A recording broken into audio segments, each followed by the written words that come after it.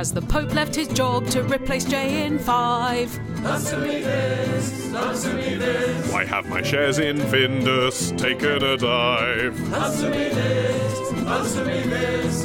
Helen and Ollie, answer me this. Well, I guess it's just another one of those weeks where the only thing everyone can talk about is David Snedden. 52 weeks a year. Well, John in Birmingham has written in to say, you seem very clued up about David Snedden. Well, not really, but I was very clued up on the first series of Fame Academy, which I used to watch obsessively. We've always liked to dip a toe into the pop cultural waters, I think. Yes. Speak for yourselves. Martin doesn't, because Martin cannot swim. So John in Birmingham says, Helen, answer me this. What happened to Alex Parks, the winner of the second series? After a couple of really good singles and an excellent second album, she just seemed to vanish. It seems after her amazing second album, she retired from the music industry. She didn't really like it, or they weren't making enough money out of her. And one of you listeners wrote to us relatively recently, I can't remember why, to tell us that Alex Parks was working in a cafe in Cornwall. What about that one who was a bit like Pete Doherty? Do you remember that? Yeah, Peter Brame. He went out with Fern Cotton and then disappeared, so he's probably still in her house somewhere looking for the exit. I didn't watch Fame Academy, but as much as I sort of followed what was happening in the magazines and stuff, my understanding of that situation was, here's a man who dresses like Pete Doherty, therefore he's the same as Pete Doherty, because he's got the same haircut. And a hat. Did Lamar do Fame Academy? Yes, he did, yeah. He was quite successful. Probably the most credible out of Fame Academy, I'd say. For a while, but yeah. where is he now? He's probably in the cafe with Alex Parks filling up the ketchup bottles. Yes, but he's the manager. Alex Parks is merely a temp. He's probably original manager by now. Isn't it weird that we don't remember at all, really, David Snedden and Alex Parks? We have to Google them to help our memories. And yet, the likes of Jedward and the Cheeky Girls are household names still. It's better to be the joke candidate, isn't it? It really is. I mean, if Alex Parks sat on my face, I wouldn't recognise her. She wouldn't, though, because she's not into men. You're right. And that is the only reason. Otherwise, obviously, she'd feel compelled to do so. All lesbians are invisible to Ollie, man.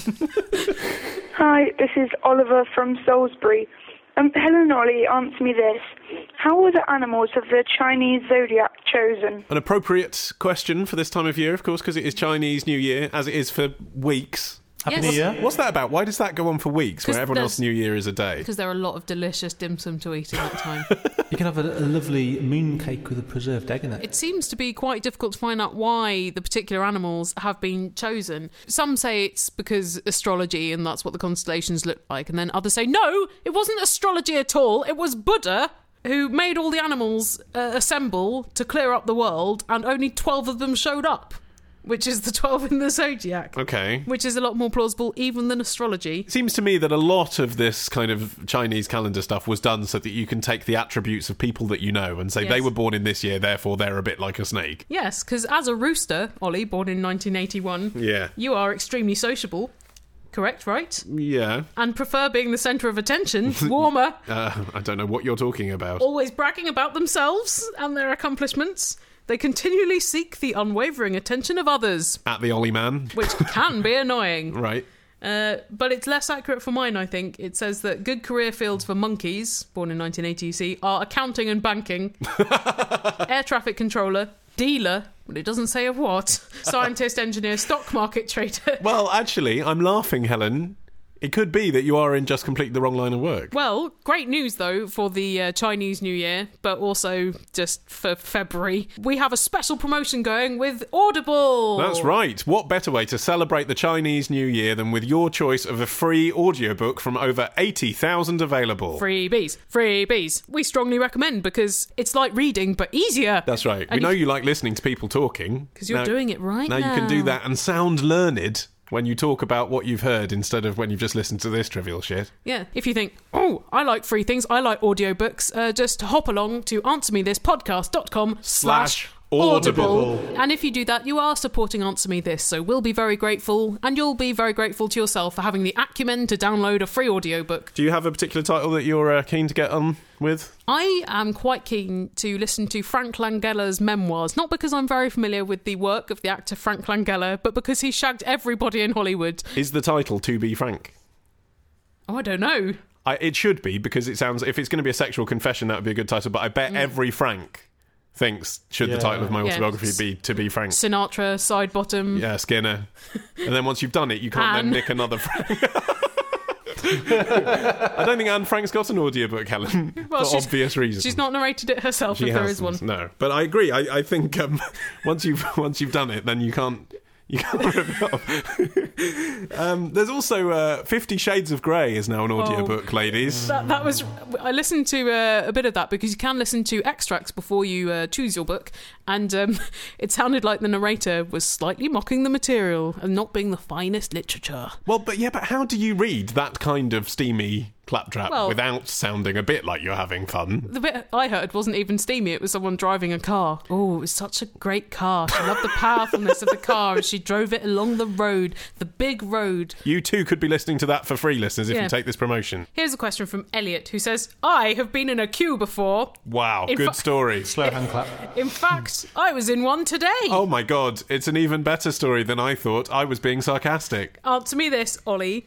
What is the longest queue ever? This is a very tricky question, actually, harder than it appears, because how do you judge the longest queue? Is it the amount of people or the amount of time? If I'd known this question was going to be tricky, then I would have nixed it on grounds of being very unrewarding, even if you can answer it. If it's how many people... I think it should be how many people. Okay. Yeah. Because you could queue by yourself outside the Apple Store for 200 days before the new iPhone comes out. I was going to use that as an example, because exactly. But that's just where you live. You live on the street outside the Apple Store. But anyway, in terms of the amount of people rather than time, WaterAid did a publicity stunt where they tried to do the world's longest queue for a toilet. Oh, no. The problem is these people weren't even really queuing to use the... Well, if they were, it would have been disgusting. Well, they would have wouldn't it? needed to use the toilet eventually. Yeah, that's true. You can't fake a queue. Well, but they did. All around the world, various Rotary clubs and stuff did it. There was one group in India, particularly in Bhopal, 1,500 people queued for a toilet to raise awareness. But actually... That's stupid. Well, and also, queues to get into, say, the Olympic Stadium, that would be 100,000 people, wouldn't it? So then you think, well, that's not the longest queue, is it? What about the long march? It's not a queue because they're marching. Yeah, but they're getting somewhere and they've got to wait to get there. No, but queuing, you have to stand. What about the exile from Egypt? That's, again, it's not a queue. You need the world's longest queue. Trying to get to the promised land. You need them to be queuing, Martin, not walking. And Moses issued everyone a fast pass. If you got a question, email your question to answer me this podcast at googlemail.com. Answer me this podcast at googlemail.com. It's great. Here's a question from Ed from Oxford who says, Ollie, answer me this. Why are those cellophane fortune-telling thingies that you get in crackers always in the shape of a fish? Now, for those of you who think we might be talking about Jacob's crackers there, we're not. We're talking about bits of cellophane shaped like a fish that come in Christmas crackers. Yeah, you put them in your hand and they curl up according to your mood, but really, presumably according to the heat of your hand. Yeah, well, according to molecules, basically. What? They're made of sodium polyacrylate. And that means that they just grab onto water molecules. So it depends how watery and how humid the area is around it. Yeah, so if you're sweaty, if your hands are clammy, if you've just been touching water, it's going to curl up differently, which is why it appears to react differently to different people. Whereas actually, it's the different atmospheres of their hands. Oh, that's interesting. You could use that as a tester for if you're going to get a damp, clammy handshake. You'd be like, hold it there, just got to test you. Yeah, I'm not going near that. But as for why they're shaped like fish, it's very hard to find out that. I imagine it's just that it needs to be roughly that size for it to curl up. And that shape, it can't be too wide. So exactly, so it's going to be just a square otherwise, and it's just more fun to cut it into a novelty shape. And I suppose a fish is very easy, isn't it? 2 triangles at the end, round thing at the end, easy. Some little decorative scales. You can make a snowman there, that would be more Christmassy. Yeah, that's 2 rounds. That's true, but then the snowman would be odd in red, wouldn't it? Rocket. Or a rasher of bacon, that wouldn't be too odd in red. Or cock and balls, actually. Yes! Oh, business idea, Ollie. The rude cracker industry. Adultmysteryfish.com. Yeah. What's your destiny? Well, it looks like you've got a curly cock. No, but actually you could do one that sort of prophesied how well you do in bed in a kind of kiss and tell type way. So at the end of the dinner party, fruity adult dinner party, not the kind of thing we'd enjoy, but I'm talking about a product we can sell here. At the end of the meal, people, once they've had a few drinks, get out the mystery fish in the shape of the cock and balls. Oh, John can't get it up. Exactly, yeah. That And you could find ruin out some everyone's people. proficiency in the sack from how the cock and balls curls. Yuck. With the right packaging and summer's Packaging, Christmas time. $6.99 you could sell that. That's ingenious. Cost of what, 20p? A penny, It's one of your better mad ideas. Really quite good. My sister-in-law makes bespoke crackers. She's not a very bawdy person, but maybe she could be convinced to make that her Adult sideline. range. Just slip in a cog. I'm interested in sort of business side projects this year, so, you know. Oh, yeah. I might sniff that one out. Why don't you see what other things curl up when you put them in someone's wet hand? Launch a whole range. Well, here's something else that's wet and bendy. A tongue. This is from Chris from Cardiff, Australia, who says, Helen, answer me this. What benefit is there in kissing with tongues? That's such an incredibly results-driven way of looking at it. Yes, exactly. You could say, what benefit is there in foreplay, I suppose. Yeah. Am I going to see a quarterly rise? No. What is the point of a person? As a 20-year-old, he says, who's never been able to poke my tongue out. They should have a benefit for you. I've got a really short tongue as well. And you call it tongue. I can't say the word because it's When you say so little. put your tongue out now. What? How far? Full extent. You've just said you've got a little one. That's not little, that's normal. No, They only put that far out to impress you. I mean, his normal natural range would be much shorter. I could barely reach my teeth. Oh no, he's going to go to the orthodontist now and they'll be like, what have you done? I was trying to impress my friend. Show him what a big tongue I have. Dislocated my tongue. Anyway, Chris says, I've never been able to poke my tongue out and I've never had the opportunity to kiss a girl passionately enough to require tongues. Oh. Again, the use of the word require seems to suggest a slightly scientific way of looking at the motions of love. Release the tongue! So I don't really understand, he says, the utility or the appeal of getting the tongue involved. You should find a girl who's got a really long tongue, and then this wouldn't be a problem. Why so? Well, because they would make up the shortfall. I don't think that's true, because I think someone with a very long tongue will be very disappointed with someone who has a very shallow tongue in response. No, I reckon they might enjoy the fact that they are the tongue dominator. Oh, yeah. They're the tongue top. So actually, Chris, what you'd have to do is be like, oh, your tongue makes my tongue look so small. Oh, it's so dainty, my tongue. Maybe. It's not something you hear much about, feeling inadequate because of your tongue size. No, it's not. It's also not really something you hear that much, people questioning the nature of French kissing very much. But Yeah. I suppose it is a sort of accepted thing, isn't it? As a child, you question it. I remember asking my mum if I could kiss her like they kiss on Dynasty. What, after you've thrown her into a fish pond and stolen all her diamonds? Yeah, and she was a bit repulsed by that question. Your mum is a very attractive woman. Other people would understand. It wasn't based on that. No, it was just natural child's I'd seen curiosity. them do it on the telly. You don't know what's sexual and what isn't then, Yeah. because nothing's sexual then. That's right, and you can imagine my life was super sexual then. Radlet in the 80s. That's the thing, though. They didn't kiss with tongues in Radlet in the 80s. No, they didn't. It's like when you think of Britain in the brief encounter years, I bet tongue kissing was quite a licentious, deviant activity. Yes, and probably American as well. Probably, I know we call it French kissing, probably seen as an American thing, as it probably Hollywood really brought that along. Well, film kisses from that period are the worst. It's just people bashing their faces together and then twisting them from side to side, and it just looks so horrible. They used to grind pepper in those days. I'd imagine there are some evolutionary benefits to the tongue. Partly it's got a lot of sensory receptors in it, and so not only can you feel more and give somebody else more action in their mouth, but also there's probably something which is triggered in your mind by the taste of the other person. Yes, I was going to say taste is a sense, isn't it? And, Yeah, apparently. But it does make sense, doesn't it, that if you're attracted to someone, if you want to consume them, there's an element of, well, you can smell them, and before Yeah. you touch them, you can actually taste them as well. But it sort of introduces the tactile motif of penetration, doesn't it? Which is apparently a big part of sexual intercourse. I can't believe you said that in this podcast, the tactile motif. Wash your mouth out, Martin. Cut out your tiny tongue. You're here to make licentious remarks. You're not supposed to say quasi-academic things like that. Can't you say ballsack? Have you lost the talent? I'm not familiar with the works of Balzac. You're right, that it's a sort of foreplay, or a kind of a meta version of the exchange of fluids, isn't it, that is to come.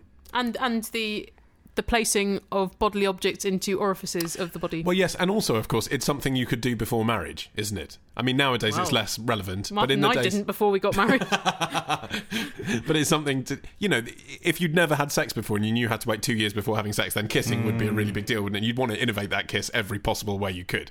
Like one day you'd have a bit of ginger on your tongue. Do you know what I mean? Anything. One day you'd have a little party whistle in there. What is that? False moustache. A condom on your tongue.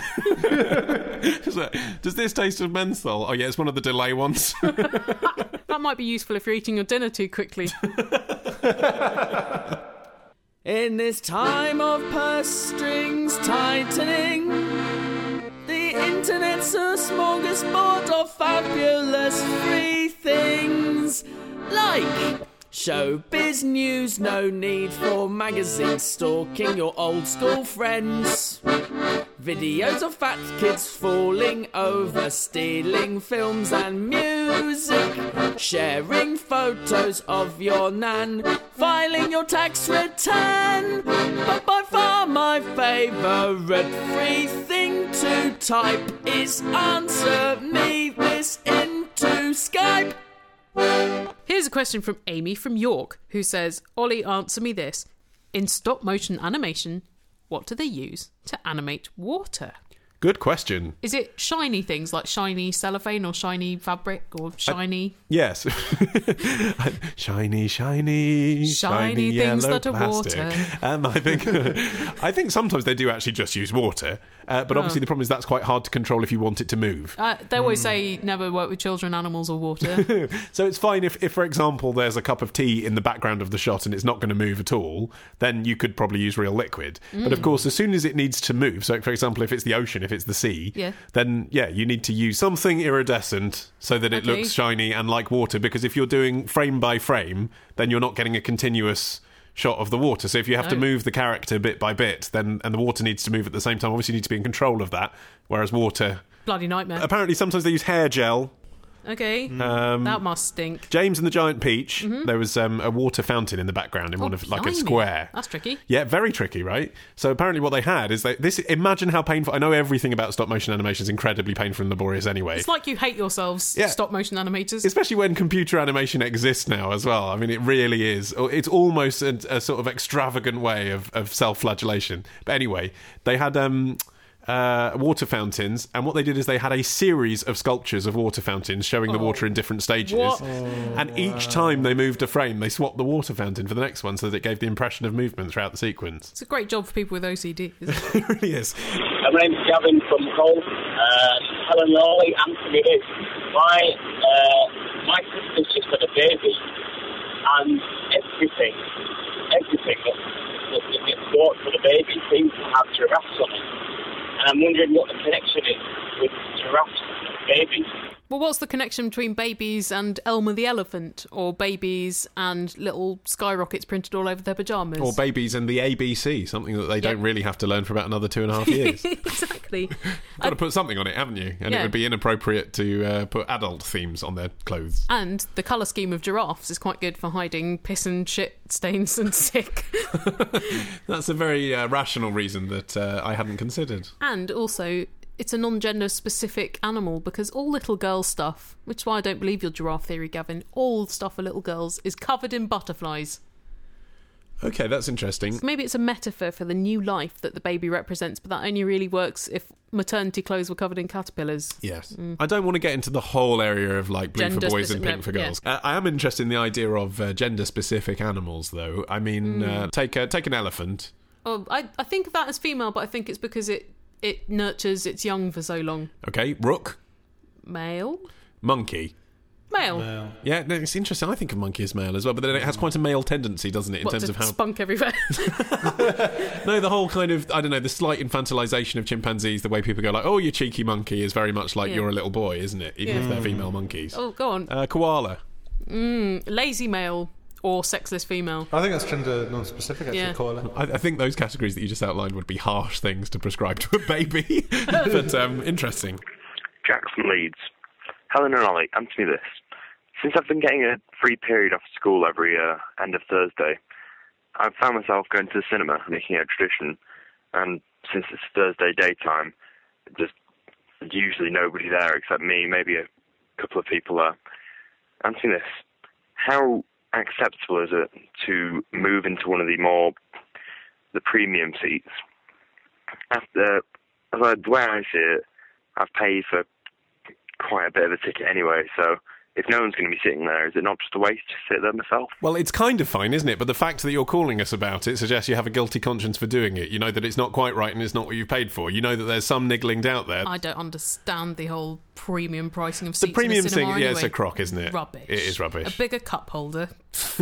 Give over. Well, no, there's leather padding as well. I don't want that. Very in important a if you're seat. seeing a fetish film. I want something that is not a leather seat. If anything, I'd have to take a blanket to cover it. The problem with the premium seats is not so much that they're more comfortable, which which is why you'd want to sit there. Because I agree with you, actually, in a modern multiplex cinema, they're all roughly the same level of comfort anyway.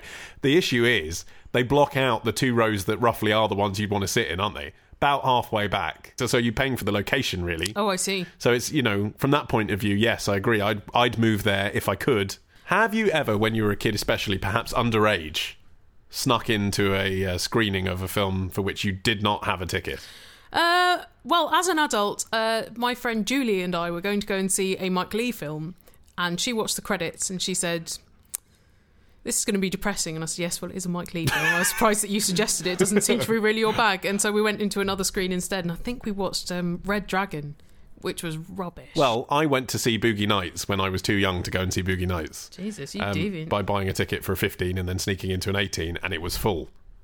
Oh, so what did you do? Well, it was unreserved seating, so me and my friend got there during the trailers, then sat down, and then when people came in with tickets, they were really furious because they couldn't get a seat. And you didn't care? And then they brought in someone with like a torch who turned the lights on, was like, there are people in here who shouldn't have tickets. I'm not going to own up then because you're going to get chucked out the cinema. And you're quite a good actor, so you probably wore your most innocent face. So what happened? The other people got their money back, turned away, said, sorry, there aren't any more seats, it's sold out. So we'd fuck them over, but at that point, you can't admit defeat, can you? It's too embarrassing. You're a monster. Well, I hope it was worth it, Ollie. It was quite a good film, actually. If you're going to sneak in to see an 18 when you're too young, I think Boogie Nights is quite a good one. Because you're getting William H. Macy and John C. Reilly for your illicit viewing. All of the initials. If you're in a nearly empty cinema on a Thursday afternoon, I think it's very unlikely that the staff really give a shit where you're sitting. Yeah. What a joy as well. What was your free period joy when you were in the... I imagine he's probably in the sixth form. We weren't allowed to do anything. We had to go to the library. Really? Occasionally people would go to the music rooms to cop off. My free period treat when I was in the sixth form. Did you have free periods? Because you went to hippie schools. The whole thing was voluntary, man. Everything's a free period. Yeah, we did. We'd have I think it was Wednesday afternoons. We'd finish at 12. Learn or don't learn, I don't care. Make your own decisions, guys. It's autonomous. I went to the gym. That was, honestly, I know, time well invested, eh? That was the most illicit activity you could think of.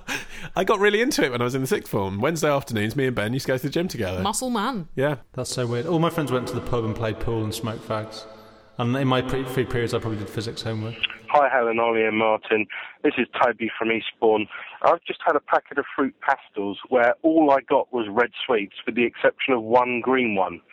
When I said this to my friend, they said I had better chances of winning the lottery. Is that true? The lottery is going to be harder to win because although you've only got half a dozen balls to match, whereas in the fruit pastels you've got 14, instead of there being just 5 or 6 flavours, there are... Well, it goes up to double figures, doesn't it, of lottery balls? 49, I think. Yeah, 49. So you know, don't you, that clearly the odds on the lottery are still pretty high. But in pastel terms, it's still remarkable, I think, to get 13 pastels all the same colour. Oh, but would you want them all to be green? No! Never. I'm doing this off the top of my head, so I might have got some of the factors out, but I think it's about 1 in 6 billion. Oh, so it's much rarer than a lottery win. Yeah, if I've got that right, yeah. No, there's no way you've got that right. For the reason I said, that can't be true. It's unlikely, but it's not as unlikely as winning tens of millions of pounds. And it's not as good, is it? No, it's definitely not as good. How long can you dine out on this? How many of your friends are desperately trying to get you to have one of your green fruit pastels? Did you ever see the internet myth about the lady who thought it would be sexually entertaining to be licked out with fruit pastels inside her? Is the fizz going to cause us some gynecological problems? The internet myth was that her boyfriend chomped down on one and it turned out to be a genital wart. Oh, that's stupid. It's ridiculous, isn't it?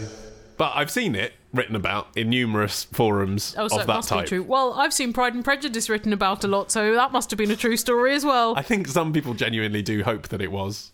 That Lizzie Bennet had genital warts shaped like fruit pastels. That's why the book ends when it does. Yes, it's better that way. They lived happily ever after. Nothing happened.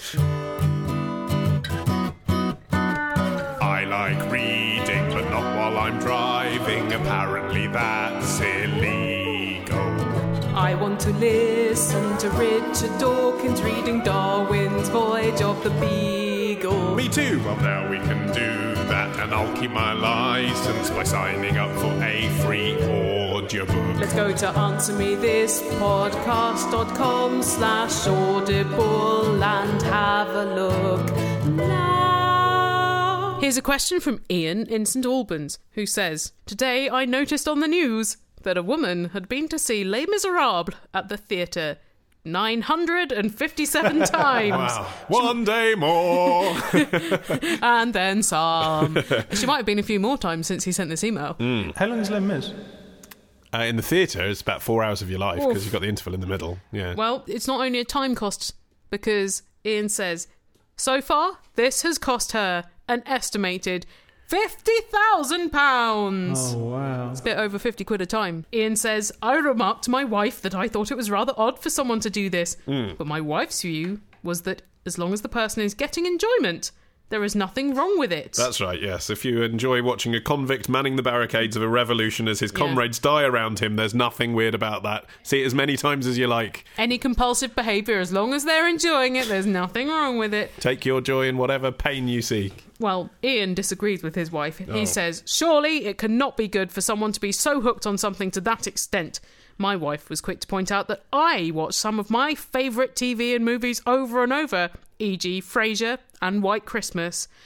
However, 957 times? Come on! Yeah, exactly. You could not get through the Frasier episodes where Daphne's mum is in it more than once. Anyway, Ian says, Ollie, answer me this. Is it weird to see a show time and time and time and time again? Well, the example that you raise, Ian, of watching the same thing at Christmas, which I imagine is why you watch White Christmas a lot. Well, he hasn't said that he watches it at Christmas. No, he hasn't, but I imagine, assuming. I interpret... You're normalising it. Yeah.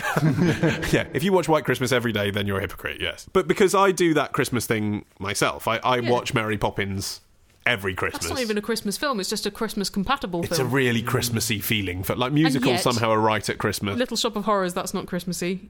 Even though Christmas is plants. Well, I think all musicals are slightly Christmassy, but Mary Poppins in particular. But the point is, I watch it every Boxing Day. I feel like Boxing Day isn't Boxing Day unless I've seen it. And yeah, you've never bloody seen The Sound of Music, you pervert. Yeah, no, I've never seen that. Why? What's wrong with you? Because Mary Poppins fills that function for me, ticks that box for me. Every Christmas, I think, I want that candy striped jacket that Bert's wearing in the Jolly Holiday sequence, and then I forget all about it. But then you might watch Sound of Music and think, I want those romper suits made out of curtains that all those kids are wearing. You haven't given yourself the chance. There's a whole different scale. Like I dread to think how many times I've seen the film Aliens. I can quote that film almost verbatim. But this woman has watched Les Mis the equivalent of 6 months without sleeping continuously in her life. Think about that. That is terrifying. That's like Guantanamo Bay. Yeah, no, I think what you were hinting at there regarding my lack of interest in The Sound of Music is part of the conversation here, isn't it? Not to take anything away from her love of Les Mis. I think it's a good piece of work, it's a good show, but when you're seeing it that many times, it's a compulsion. It's no longer discovery or enjoyment. It's the unwillingness to let go of the familiar in favour of a fresh experience, maybe. It betrays a lack of curiosity about other art. It's like the hoarding of culture, isn't it? Yeah. There's other things she would have missed, because she perhaps never know about the work of David Snedden because she was watching Les Miserables. How do you think she feels about the film? Well, I think the problem with this is, even though Les Mis is a massive show, I think one of the most successful musicals of all time, nonetheless, she probably feels it's her thing. Like, she probably thinks, well, if I don't know if she's seen it more than anyone else in the world, she probably has. She probably thinks, this is my little secret, and it's that thing of the whole world then being able to do a thing that you love. You know, like when you really love a band and you listen to their CD every day and then suddenly they get a number one, Well, also, she's been to the theatre. Yeah. I'm speculating that Ian saw her on local news, not national. So if this woman lives in St Albans, she's got to come into London. Yeah. She's got to get to Cambridge Circus, as was, now wherever it is. Now, that can be £13, even off-peak. Yeah, well, I suppose, though, she's thinking, they suffered on the barricades, I can do this again. Or at least a sandwich on the way. I mean, there is something reassuring about seeing the same thing again and again. This is why children like things to be repeated, isn't it? This is why people listen to our podcast. Well, and this is why actually a lot of those kinds of formulaic kind of lifestyle shows that I enjoy, I do watch every week, even though they are basically the same. I mean, I've seen a lot of episodes of The Hotel Inspector. That's basically the same show every week. I might as well be watching a repeat. Yes, reality shows, even though reality is prey to a potential infinity of different paths, the editing tends to be very similar all the time. Yeah. Well, Undercover Boss is one. I love Undercover Boss. But once you've seen it a few times, you can imagine it in your mind. You can just imagine a company and then play out that whole hour in your imagination. Yeah. Well, because, and the thing that's ruined it for me now is I watch it, and as they meet the members of staff, I'm like, okay, what's wrong with this one? Dead kid? Disabled mum? Cancer. She's got cancer. She could never finish her degree because she was caring for her mum who had cancer. Yeah, and you know when you see them, you're like, okay, well, that's the story. And that's kind of ruined it, because the first time, you went along with it, didn't you? And you I can't thought, believe this guy at Yankee Candle's got cancer. the man who runs Subway is just so nice. The first time, you actually genuinely believe he may have just stumbled across a member of staff who happened to have this tragic circumstance, happened to have been homeless. And then when you see it for the fourth time, you're like, oh, okay, they actually researched this, and they go around finding people with sub-stories, and everyone knows that they're in a TV show, and like, oh, okay. Oh, do they? Yeah. But still, you know... It works on Ollie Mann it's every entertainment. time. Yeah, there's something reassuring about the fact that you know that it's safe and it's going to be the same. You know that your button is going to be pushed at the 30-minute mark and the 50-minute mark. And actually, with Les Mis, it is very sad. You know, and it is that thing as well. She probably knows. She probably cries every time. And so maybe she's looking for that depth of emotion. Well, that brings us to the end of this week's episode of Answer Me This. You are kidding me. We have to remind you listeners to go and get your free Audible audiobook. And you can do that by going to our website, answermethispodcast.com/audible. Do it now. It helps us. It will help you get a lovely book in your ears. And there's lots of other stuff on our website as well. Not least, of course, the contact details of how you can send us a question for us to do on next week's show. Oh, yes. Please join us next week to see which of those questions that we haven't had yet makes it into the show. Bye!